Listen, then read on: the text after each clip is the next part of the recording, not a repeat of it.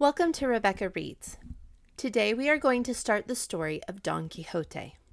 The first part of Don Quixote was originally published in 1605 in Spain and written by Miguel de Cervantes. It is recognized as the first and one of the greatest novels in history. It has been translated into many languages and has a ton of English translations alone. The original is pretty long, but the stories within it are wonderful. For the next couple of weeks, I'm going to share some of these with you. The version I am reading from is a book of classics adapted for children from Harvard University, published in the early 1900s. Today, we'll be reading about how Don Quixote became Don Quixote and his first experience out in the world. Now remember, this was originally written in the 1600s. So much about everyday life was different. But people are still people, and they react the same as we would act today, for the most part. To help you understand a little of what is going on, I want to explain a few things. First, books were more common than they used to be because of the invention of the printing press. The books Don Quixote gets caught up reading are silly, romantic stories. Next, as you're listening, stop the story and look up what the names of his horse and lady fair mean. They add humor to the story. Don't forget to stay after the story for this week's poem. And now to begin our adventures with Don Quixote de la Mancha. Once upon a time, there lived in a certain village in a province of Spain called the Mancha, a gentleman named Quixada or Quesada, whose house was full of old lances, halberds, and other weapons. He was, besides, the owner of an ancient target or shield, a raw-boned steed, and a swift greyhound. His food consisted daily of common meats, some lentils on Fridays, and perhaps a roast pigeon for Sunday's dinner.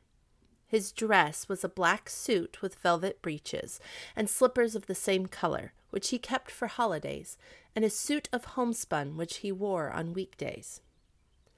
On the purchase of these few things he spent the small rents that came to him every year. He had in his house a woman servant about 40 years old, a niece not yet 20, and a lad that served him both in field and at home, and could saddle his horse or manage a pruning hook. The master himself was about 50 years old, a strong, hard-featured man with a withered face. He was an early riser, and had once been very fond of hunting. But now, for a great portion of the year, he applied himself wholly to reading the old books of knighthood, and this with such keen delight that he forgot all about the pleasures of the chase, and neglected all household matters. His mania and folly grew to such a pitch that he sold many acres of his lands to buy books of the exploits and adventures of the knights of old.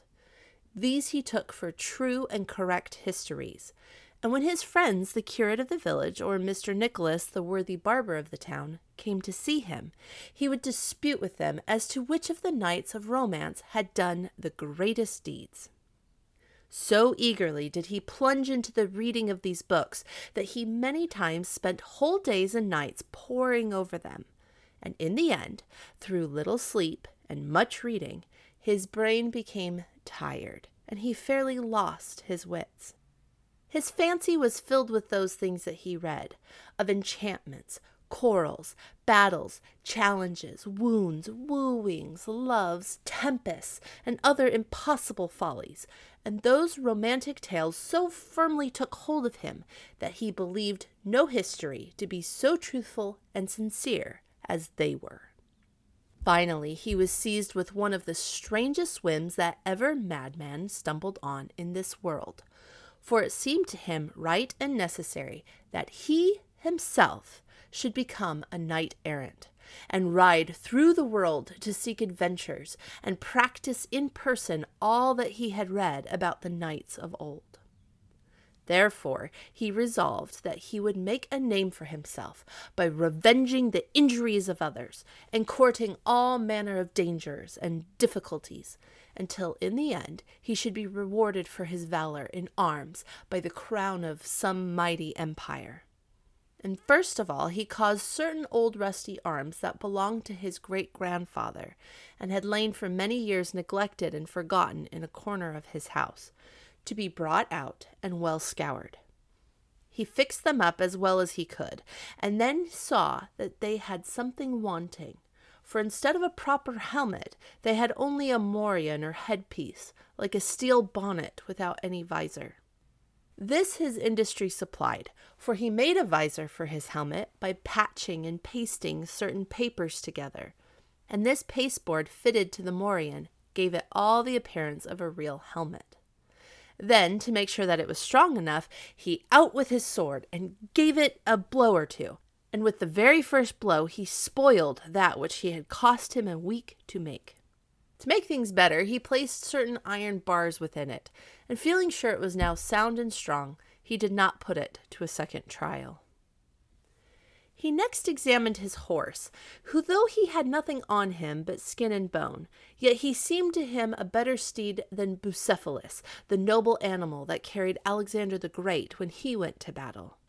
He spent 4 days inventing a name for his horse, saying to himself that it was not fit that so famous a knight's horse, and so good a beast, should want a known name.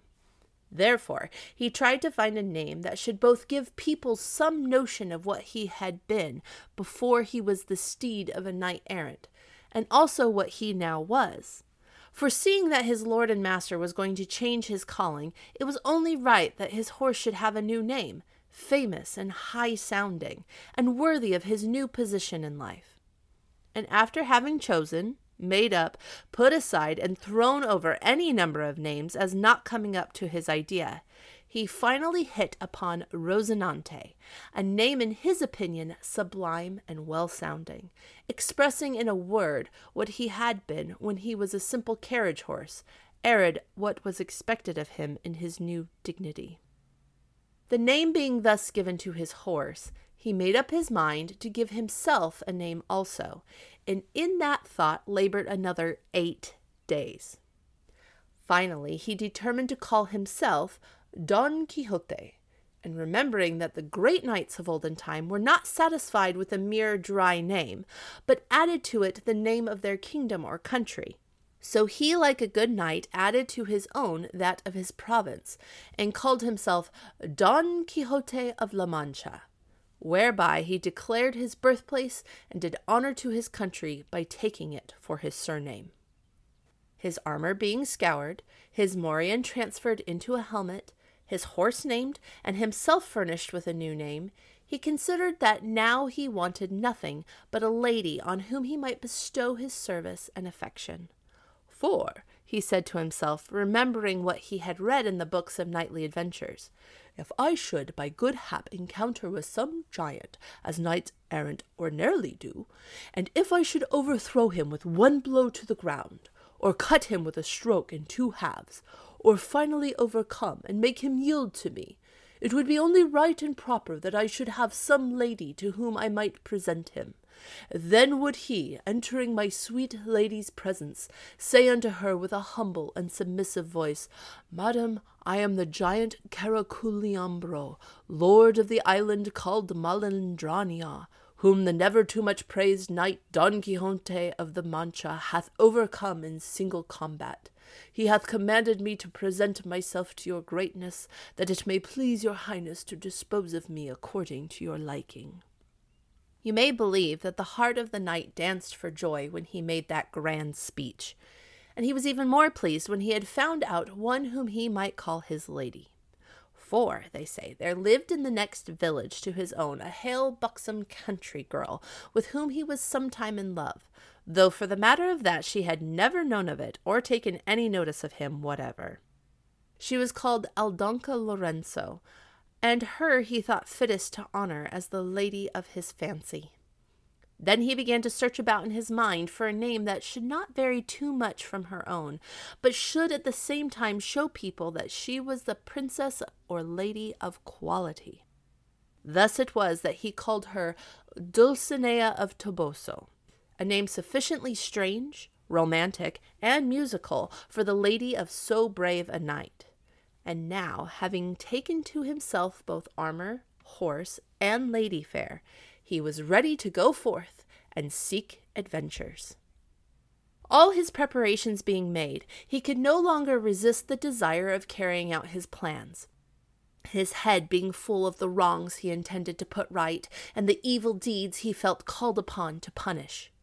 Without telling any living creature, and unseen of anybody, somewhat before daybreak, it being one of the warmest days in July, he armed himself from head to foot, mounted on Rozinante, laced on his strange helmet, gathered up his target, seized his lance, and through the back door of his yard sallied forth into the fields, marvelously cheerful and content to see how easily he had started on his new career.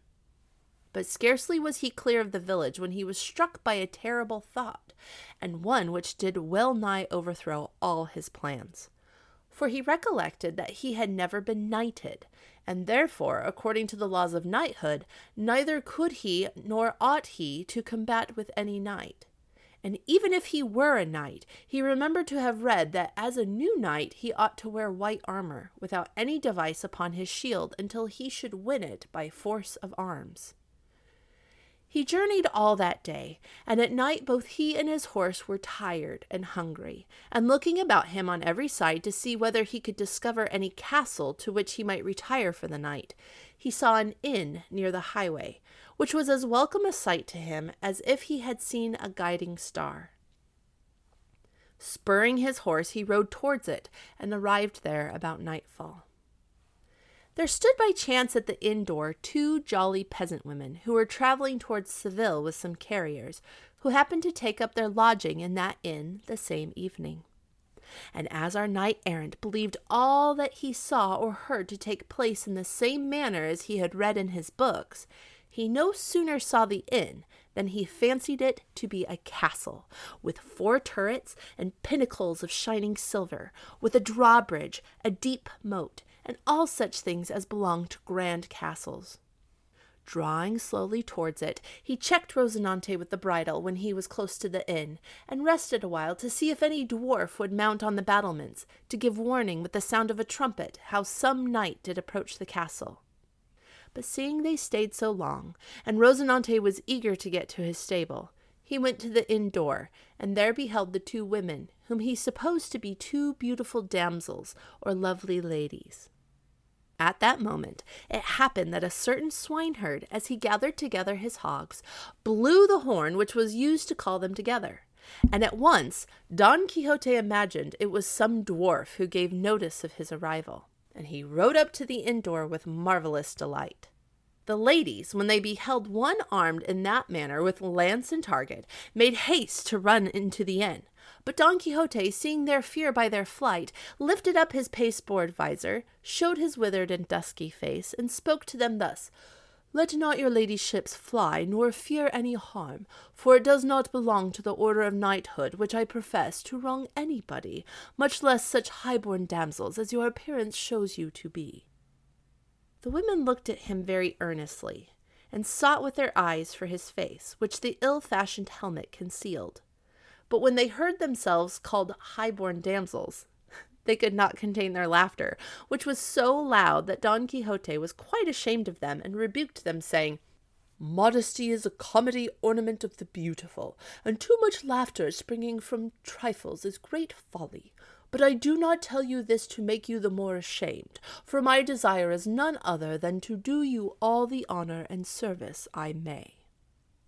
This speech merely increased their laughter, and with it his anger, which would have passed all bounds if the innkeeper had not come out at this instant. Now this innkeeper was a man of exceeding fatness, and therefore, as some think, of a very peaceable disposition. And when he saw that strange figure, armed in such fantastic armor, he was very nearly keeping the 2 women company in their merriment and laughter. But being afraid of the owner of such a lance and target, he resolved to behave civilly for fear of what might happen, and thus addressed him: "Sir Knight, if your worship do seek for lodging, we have no bed at liberty, but you shall find all other things in abundance." To which Don Quixote, noting the humility of the constable of the castle, for such he took him to be, replied, "Anything, Sir Constable, may serve me, for my arms are my dress, and the battlefield is my bed." While he was speaking, the innkeeper laid hand on Don Quixote's stirrup, and helped him to alight. This he did with great difficulty and pain, for he had not eaten a crumb all that day. He then bade the innkeeper have special care of his horse, saying he was one of the best animals that ever ate bread. The innkeeper looked at Rozinante again and again, but he did not seem to him half so good as Don Quixote valued him.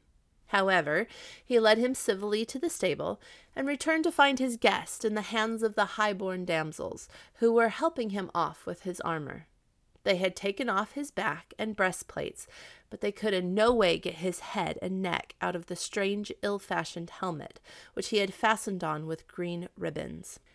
Now these knots were so impossible to untie that the women would have cut them, but this Don Quixote would not agree to. Therefore he remained all the night with his helmet on, and looked the drollest and strangest figure you can imagine. And he was now so pleased with the women, whom he still took to be ladies and dames of the castle, that he said to them, "Never was knight so well attended on and served by ladies as was Don Quixote. When he departed from his village, damsels attended on him and princesses on his horse. O ladies, Rozinante is the name of my steed, and I am called Don Quixote, and the time shall come when your ladyships may command me, and I obey, and then the valour of mine arm shall discover the desire I have to do you service." The women could make nothing of his talk, but asked him if he would eat, and Don Quixote replying that such was his desire, there was straightway laid a table at the inn door. The host brought out a portion of badly boiled haddocks and a black, greasy loaf, which was all the inn could supply. But the manner of Don Quixote's eating was the best sport in the world, for with his helmet on he could put nothing into his mouth himself if others did not help him to find his way, and therefore one of the women served his turn at that, and helped to feed him. But they could not give him drink after that manner, and he would have remained dry forever if the innkeeper had not bored a cane, and putting one end in his mouth, poured the wine down the other. And all this he suffered rather than cut the ribbons of his helmet. And as he sat at supper, the swineherd again sounded his horn, and Don Quixote was still firm in the belief that he was in some famous castle, where he was served with music, and that the stale haddock was fresh trout, the bread of the finest flour, the 2 women high-born damsels, and the innkeeper the constable of the castle. Thus he thought his career of knight-errant was well begun, but he was still greatly troubled by the thought that he was not yet dubbed knight, and could not therefore rightly follow his adventures until he received the honor of knighthood. And that is the beginning of the story of Don Quixote de la Mancha. What is going on with Don Quixote? Why does he believe he is a knight-errant? How do the people around him treat him? If you met an older man pretending to be a knight, how would you act? Do you like pretending to be someone or something you aren't? As we keep reading about Don Quixote, I want you to think about what he does that is crazy, and what he does that seems crazy but is actually sane. This week's poem is El Dorado by Edgar Allan Poe. It is about a knight like in our story today. It reads, "Gaily bedight, a gallant knight in sunshine and in shadow had journeyed long, singing a song in search of El Dorado. But he grew old, this knight so bold, and o'er his heart a shadow fell as he found no spot of ground that looked like El Dorado. And as his strength failed him at length, he met a pilgrim's shadow. 'Shadow,' said he, 'where can it be, this land of El Dorado?' 'Over the mountains of the moon, down the valley of the shadow, ride, boldly ride,' the shade replied, 'if you seek for El Dorado.'" And that is another episode of Rebecca Reads. If you have enjoyed this podcast, please leave me a 5-star review. It will help other people find me. Keep reading and join me next week for another episode of Rebecca Reads.